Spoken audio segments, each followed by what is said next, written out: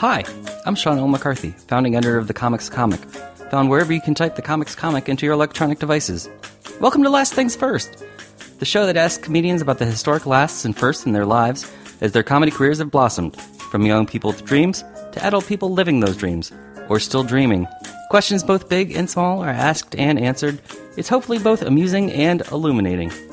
Tara Schuster was a 25-year-old working at Comedy Central who worked her way up from interning at The Daily Show with Jon Stewart to curating jokes.com when she hit an emotional rock bottom.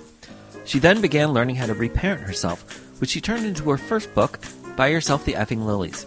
She did that while rising to become a vice president of talent and development in Comedy Central, working on such shows as the Emmy and Peabody Award-winning Key and Peele, Emmy-winning At Midnight, Another Period, Detroiters, Hood Adjacent, and Lights Out with David Spade. When the pandemic hit and Comedy Central imploded, taking Schuster's job with it, she found she needed to do some more work healing herself. That's the focus of her second book, Glow in the Effing Dark. Schuster sat down with me to talk about her transition from comedy executive to self-care expert, and about how the work of healing is never truly finished. If you like this conversation, please consider subscribing to my Substack called Piffany at piffany.substack.com so you can read bonus commentary on this episode, as well as more comedy news and insights. Thanks in advance, and now that that's out of the way, let's get to it!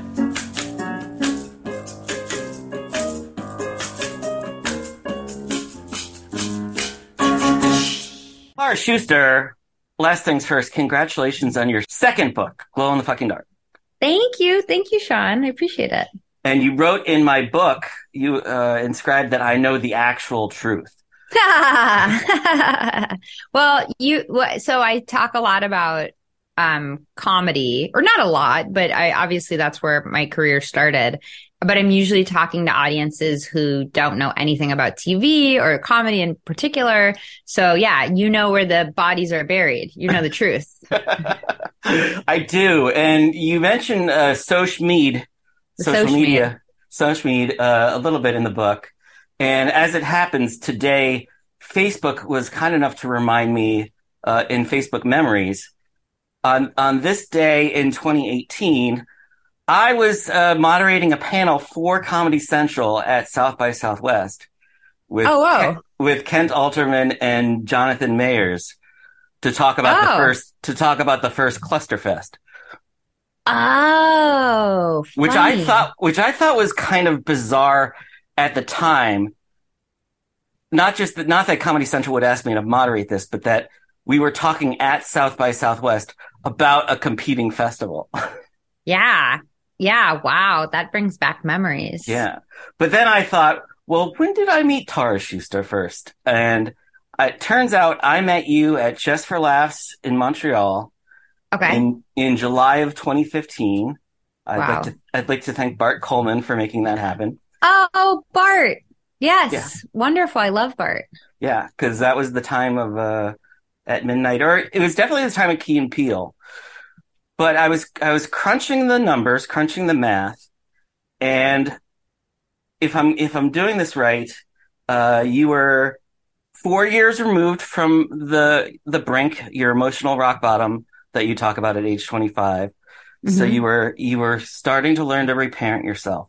Mm-hmm. But at the same time, that summer of 2015, that was also when you were going through the Emmy unnomination, was it not? No, maybe. There's a huge disclaimer at the front of the book. The very first thing I say is, I am not good with numbers, math, years. Nobody wants me to, do the check at a restaurant. So I basically, I'm just like, I don't know. This all happened. I don't know exactly when. And I guess if I looked at Instagram, I'd be able to figure it out. But who has time? Who has time for these details? I did have to go back through like my iPhone camera roll to kind of piece it together myself. Yeah. But that was the year that Van and Mike received a digital nomination. So I figured that must have been, not to put you on the spot, but I am curious to know what your life was like in July of 2015 when we met. Like, I only know my side of the story. Like that was the month that I started doing this podcast. Okay, got it. I had just put out my first couple episodes and bought external microphones the day before I left New York to go up to Montreal. Oh, funny. So I was just starting this. What were you doing in 2015? It's a good question. I think if I was going to Montreal, I was in development for sure. So I was at Comedy Central working on developing shows, and I had not pitched the book yet because I believe I pitched the book in 2016 to Random House. So I was in this position where I like Comedy Central was my home. You know, my first job ever was being an intern at The Daily Show with Jon Stewart, which was amazing. And those connections led me to get my first job at Comedy Central, which was, I was a PA for a website called jokes.com. Jokes.com. Yeah. So all my friends were like, we work at McKinsey. We work at Goldman Sachs. And I was like, I work at jokes.com. You know, it was sort of like, I remember I was once at a party where someone literally turned away from me when I said that. Like, cool, bye. And so at that point, I was definitely exploring like what a development job in Hollywood would be like. And I loved it. And I loved getting to go to things like Just for Laughs or get to meet these like epic, amazing comedians and learn from them. And also amazing executives like Kent Alterman. Like he is one of the smartest, most artist friendly. I don't know anybody who doesn't like Kent. Like if you don't like Kent, then I'm like, that kind of reflects on you, not Kent, you know? Right.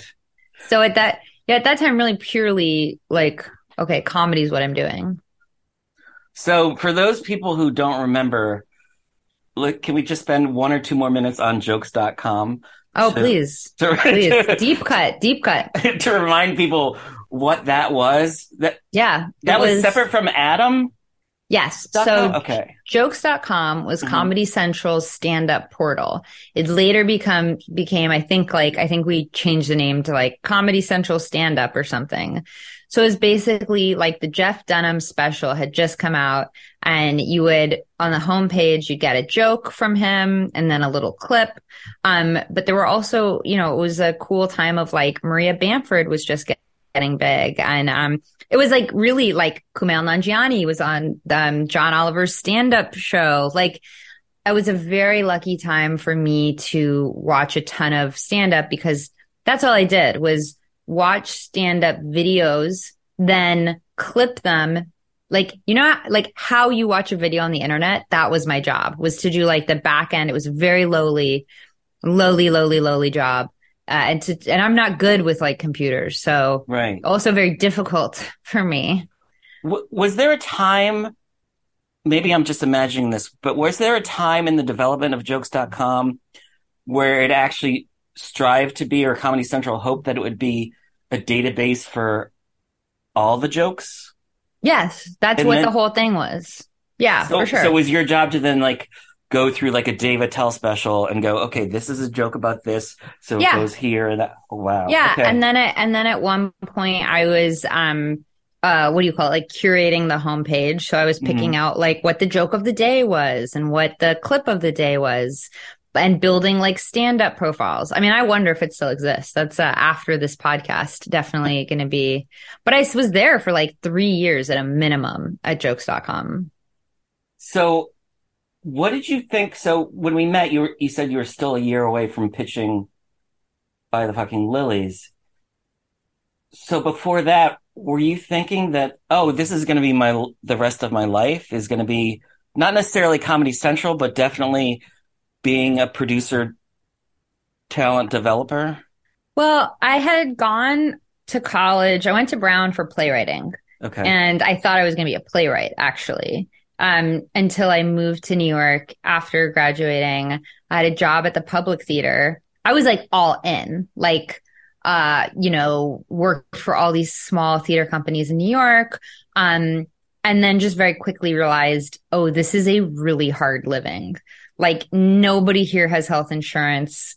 Plays make $0. I have to pay my loans. Like, I don't know how this is going to possibly work. And a friend of mine who's also in the theater community had just interned at The Daily Show. So he recommended me to The Daily Show. He was like, it's a lot like theater. You know, it's TV shows are a lot like theater. So I had never thought that I was going to be in TV development. Like I had never thought that I was going to be a producer. I thought I was going to be a creator. And then when I got to Comedy Central, I just really liked it. I liked it. I liked the people. I got such incredible access. I was learning so much, that I stayed, but I kept doing shows in like the Fringe Festival, or, I submitted my shouts to the New Yorker. I just never gave up writing. Like development, like Comedy Central was for sure my number one job, my number one priority. And I kept writing. Right. I've heard you talk before about how at a certain point, Comedy Central felt like your family. Yeah. Like your hyphenated last name is Tara Schuster dash Comedy Central. Yeah. You had a shrewd taste for humor. I mean, Key and Peele, Another Period, Detroiters, Hood Adjacent. You were working on great shows. Thank you. Yeah, I thought so. But it also means that like there were a few years at the last few years you were at Comedy Central, you were balancing that with writing the first book. How did you balance that in your head? It was very interesting because the only time I could write was before work, because first off, I can only write in the morning first, like period, unless I'm really in a crunch time. So I just got up early, and wrote before work. And that was really nice because it was like two different parts of my brain working, so I wake up early, I'd write, then I'd go work out, and then I'd click in. That was like my like change gear shift and then go to the office. But they were very separate in my brain because it was too difficult. Like, I could imagine a world in which I tried to write a little on the side at work or something. And that just was not in the cards. It's like way too demanding to do both of those things simultaneously. So every day it was like changing gears, like very consciously. Right, because 1 hour you're talking with Tim Robinson and Sam Richardson, and then the next you're like, okay, self-care. What do I do for? Well, and it's the difference between being a producer and a creator, and like knowing the boundaries. So take a show like Detroiters, like knowing the boundaries of when I'm giving helpful notes as someone from the network and, being my own artist.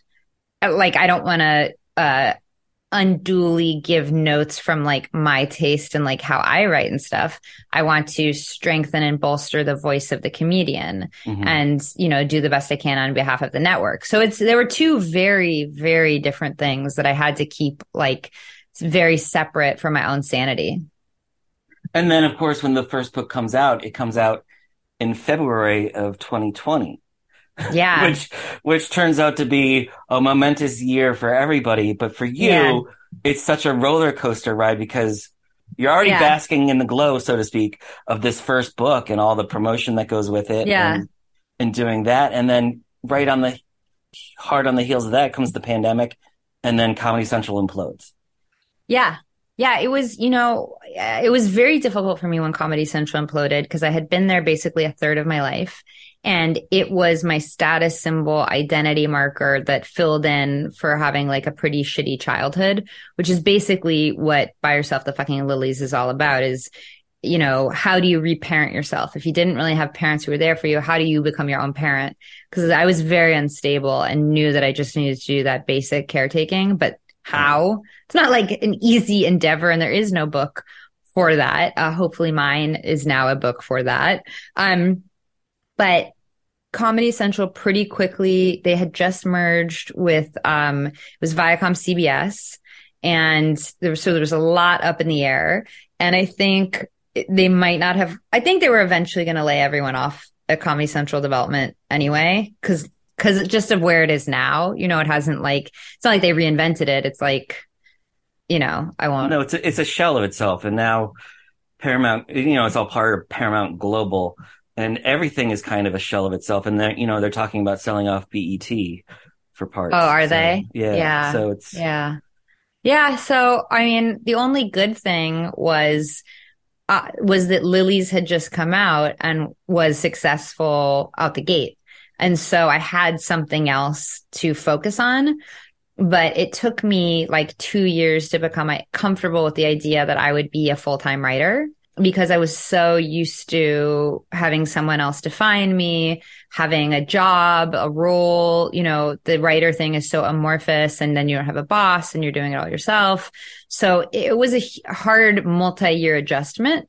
And I didn't always see it as a blessing. Like, I wasn't happy to be laid off. I wasn't thrilled to be moving into this new position, not because it wasn't of my own accord. It wasn't like my choice. And it took like 2 years for me to get okay with, okay, now I'm going to be kind of an entrepreneur and starting my own business around my writing.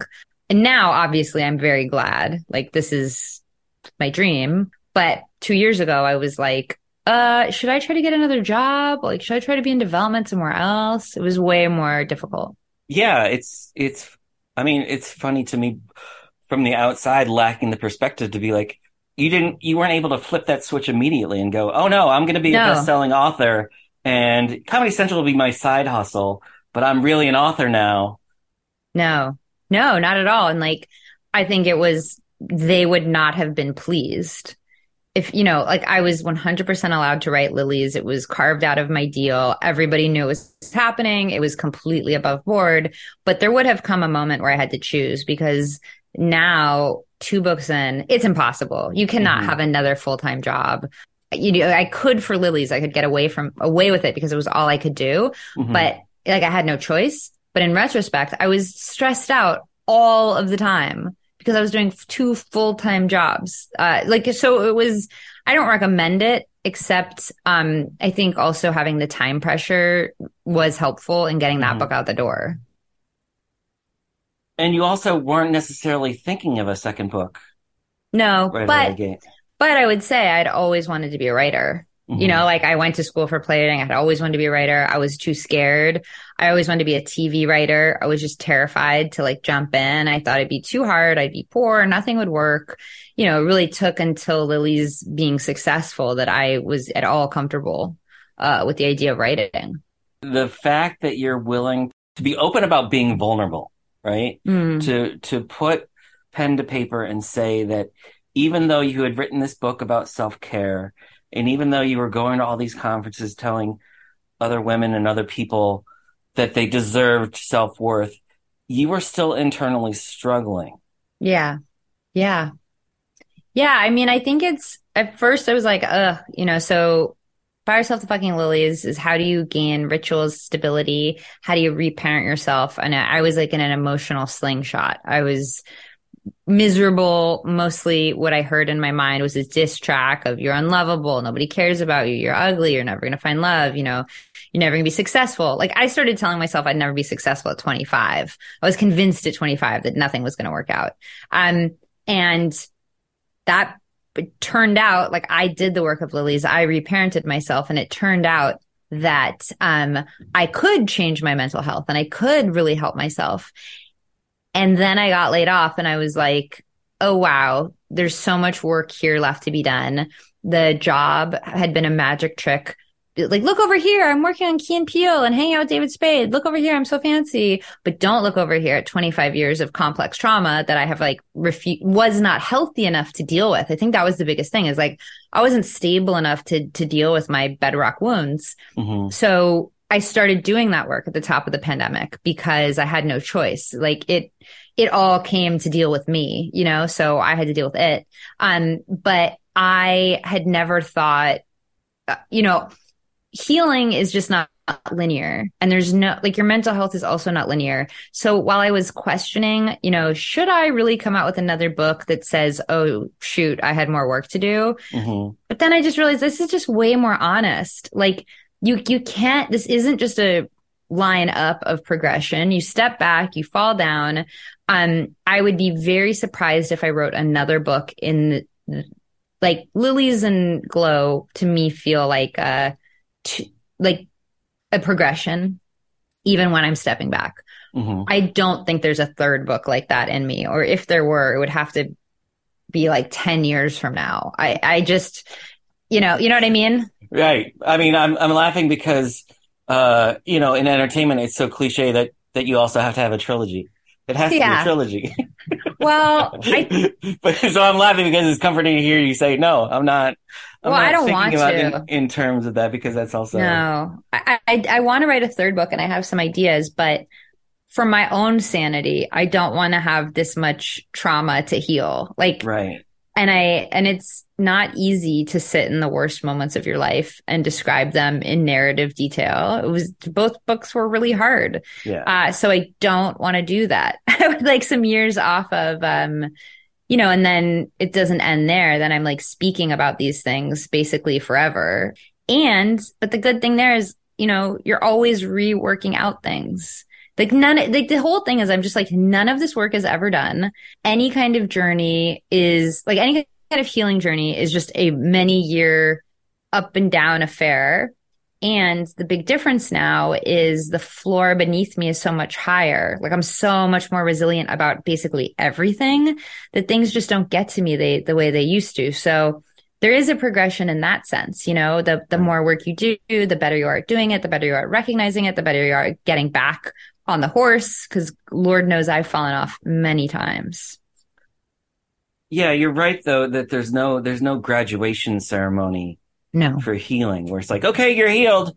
no, No need to worry about any of this ever again for the rest of your life because no. life still continues to happen. And because we're just one part of it, whereas Yeah. you like to point out that, we're all stars. And that's part of like Yeah. the glow is that we're all stars. Although as a journalist, I like to flip that around and go, stars, they really are just like us. They are. Right? They really yeah, are. I agree with They that. really are just like us. True But statement. yeah, but because of that, we're just one star in the galaxy, so we don't have control over the chaos that happens. And sometimes that chaos can be frustrating and new, and you're like, how am I in this situation again? Which is why there's a concept that you mentioned, not imposter syndrome, although imposter syndrome is also something I've talked with many comedians about. It's the good enough plateau. Mm-hmm. Yeah. Which I hadn't heard it expressed that way before, but I've definitely talked and written about the idea that sometimes you can find yourself, sometimes it's easy to know that you're in a rut, but other times you have no idea because you've just become so comfortable with the way things are that you don't realize, oh, I'm in a rut and I've just decided to just settle for this because it's less painful than growth. Yeah. I mean, I think we're mostly not great at noticing where we are, whether we're sad. A big thing in Glow in the Fucking Dark is even understanding what you're feeling in any given moment is not just something we all inherently do. At the very beginning of the book, I made an emotion wheel so that you can see that you have emotions other than good, bad, sad, tired, stressed, which is what my whole existence had been boiled down to, the miracle of life. And I was just tired, saying I'm busy all the time. Mm-hmm. So I don't think we're very particularly good at recognizing the good times, the neutral times, the bad times. Like there's not a lot of self-awareness. At least there wasn't for me in my everyday life. And what I really hadn't seen was I thought that after I did all the work of Lily's, I would have quote unquote done all the work. Like I thought that was going to be my graduation ceremony. I'd never have to deal with these things again. I had mostly dealt with them, but no, you really have never completely dealt with anything. But again, your relationship to it can change dramatically. Yeah, there's unfortunately no graduation ceremony, and yet you're always graduating. If you keep doing it, you're constantly, a way that I would react to something that happened a year, like I was talking to my therapist, my reaction to something that was negative, like a couple weeks ago, was 180% different reaction that I would have had 2 years ago.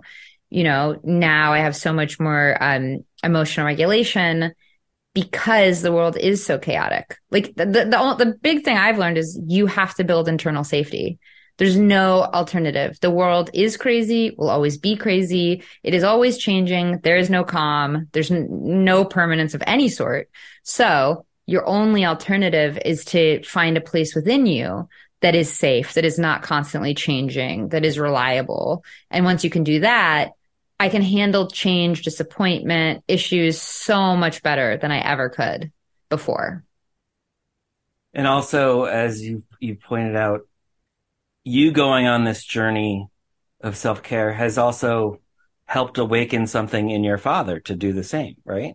Oh, yeah. So the end of Lily's, my dad and I, after, having a neglectful childhood, had been reunited after I helped him. He almost died and he had 2 brain surgeries, and I had to navigate all the medical things because my mom's not in the picture. There were no other adults to help. Very dramatic moment in my life. And so Lily's ends with, okay, my dad's alive. Hooray. And then immediately after, COVID hits. Mm-hmm. And I had parented him for so much of my life. And I just couldn't do it anymore. I was just so sick of it, so tired. And so at the beginning of COVID, I stopped talking to him, actually. Like, all these families are like coming together. And I was like, nope, I'm not going to talk to my dad. I don't talk to my mom. My sister lives somewhere else. All I'm going to do is focus on trauma therapy, which in retrospect, I'm like, why did I choose the most isolated time in history to do this like very hard thing in isolation? But that's what I did. And I wasn't talking to him. And then COVID hit. And of course, my dad's 78. So as soon as COVID hit, I was like, I'm here for you. Whatever, put this on hold, peace treaty. I'm here for you. And what I found out was that he had been in therapy for the preceding 2 years to answer the question, why is my daughter not talking to me? And he was a completely different person. He would tell me he was proud of me. He would thank me for things. He wouldn't be negative about every idea I've ever had. He was, for the first time ever, a real father to me. And I include that in the book, not to say that if you draw a boundary, someone else will change. That is not what I'm trying to say at all. In fact, I find that you can't make anybody change, right? You could draw whatever boundary you want. That's for you, but you can't make somebody change. The reason I include it in the book and the reason I find it so helpful is just that anyone can change from any age. We say things like, you can't teach an old dog new tricks, and that's just lazy. Truly, right. That's just not the way it is. And it's not like, I also keep in mind that my experience is not everybody's experience. My life is not so universal that you could plug in anybody. And my dad was, but I don't even want to say like exactly what he was, but he was a very different person. And once he wanted to change, he did it, and I hope that gives a lot of people hope, especially if you read about my dad, that person who treated me the way they treated me for so long was able to completely turn it around to the point where we have a great relationship now, like a real one. Right. It's great and it's heartwarming and comforting to know that it's possible. Yeah, I hope people, because I think people get hopeless about definitely their parents, their friends, their marriage, themselves. It doesn't have to be that way. It just really does not. Right. I mean, you started out at The Daily Show being such a people pleaser that you poured all of your heart, time, and energy into a coffee machine. Yeah. And now you're this person who's not just about self-care for yourself, but promoting that for other people. Yeah. Yeah. Thank God I cleaned that coffee machine though, because that got me my first job at Comedy Central. Yeah. But, for me, it's just, I never thought I would be this kind of author necessarily. But George Saunders, the writer, I'm going to butcher his quote, but he says something like, none of us are the writer we want to be. We all have this like shitty little hill, but it's ours, like it's ours, and the truer we can be to whatever is ours, the better. But so I always think of that. Like this isn't what I saw happening for me. And it is where I obviously needed to go and have ended up. Have you looked at comedy differently? Yes. So how do you look at comedy differently now? Well, particularly from having been an executive where you're giving notes. There's like 5,000 notes I would never give now, that I now recognize is completely unhelpful. And just the way I talk to artists is a lot different because you don't get it. I'm sorry. An executive doesn't get it unless they've written something and had it torn apart by somebody else. It's just impossible. Like, no shade. Also, maybe that's good in some ways. Really no shade. I was that person, but it's really vulnerable to be writing these things, and the artist is always the most vulnerable person on the whole ladder. They're usually paid the least. The writers are treated the worst, but they make the thing. Like the whole thing they make. Yes, their executives helping. Yes, it has to be executed. Yes, to all these things, but the idea, the concept, the words, what brings it to life that anyone would care to watch it? That's the writer. And now in my experience, I even see stupid things like when a writer is paid, like when Business Affairs actually cuts the check for after the deal closes. If you're a writer, that's horrible. Like I never thought about it from that point of view, that we weren't paying the writers timely enough. Mm-hmm. Maybe timely enough for Viacom, for a big company that's just like, oh, we pay vendors, it's no big deal. But nobody's ever thinking about the life of that one individual. So yeah, my whole perspective is completely changed. And I guess it's not comedy exclusive. It's just entertainment, has completely changed. Right. So we could see you on the picket lines when the guild goes on strike. Yeah, probably at this point. Yeah, for sure. There was this old notion of comedians using the stage as therapy. Mm-hmm. And more recently, I've seen more and more comedians instead be on stage talking about being in therapy, mm-hmm. which is a completely different concept. And I wonder what you think of that notion. Yeah, it is when right before my book was going to come out, somebody in comedy said, well, you don't want your book to be public therapy. You don't want to share too much. Mm-hmm. And I remember just flagging that in my head as something weird. Like, why would storytelling be called public therapy? And I think there was just a lot more of a stigma even 3 years ago about talking about anxiety, depression, even within comedy, where, there are many. I also really dislike the idea that all comedians must be a little crazy or dark to be a comedian. I think that's so messed up, so limiting. I also reject the idea of the starving, struggling artist who has to have a problem or an addiction in order to be deep. I really don't like those things. And, in entertainment, many people are struggling with mental health issues just as in any industry. And so I think what I'm seeing, I'm thinking of Taylor Tomlinson, who she's just open. She's not you're not hearing her work out her problems. She's making jokes about them, right. About that experience. Yeah. She's not trauma dumping. No. Yeah. Which I've never seen. I can't think of a comedy I've seen recently where they're just dumping. I do know friends who do that, and right. And for sure, maybe but not a polished comedy set have I seen that's just let me throw my woe at you, as opposed to I have a take on this and here's my take. Here's my, it's the famous Nora Ephron quote, everything is copy. So I see it as just in that vein. Once mm-hmm. you've got any perspective on your own mental health, it just your copy, your content, you can do whatever you want with it. Well, Tara Schuster, I'm in awe of you mm-hmm. and your copy. And Thank you. And I'm so I feel privileged and grateful that I've been able to watch you on your glow up. Oh, thank you, Sean. That's so kind. And it's funny, to have known you all these years in different capacities. It's kind of crazy. So thank you so much for having me.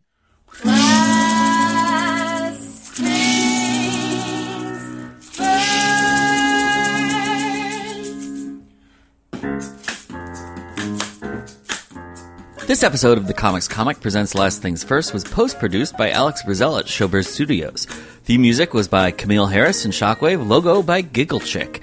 If you enjoyed listening, please check out my Substack called Piffany at piffany.substack.com for transcripts, bonus commentary, and expert analysis about comedy, show business, and more.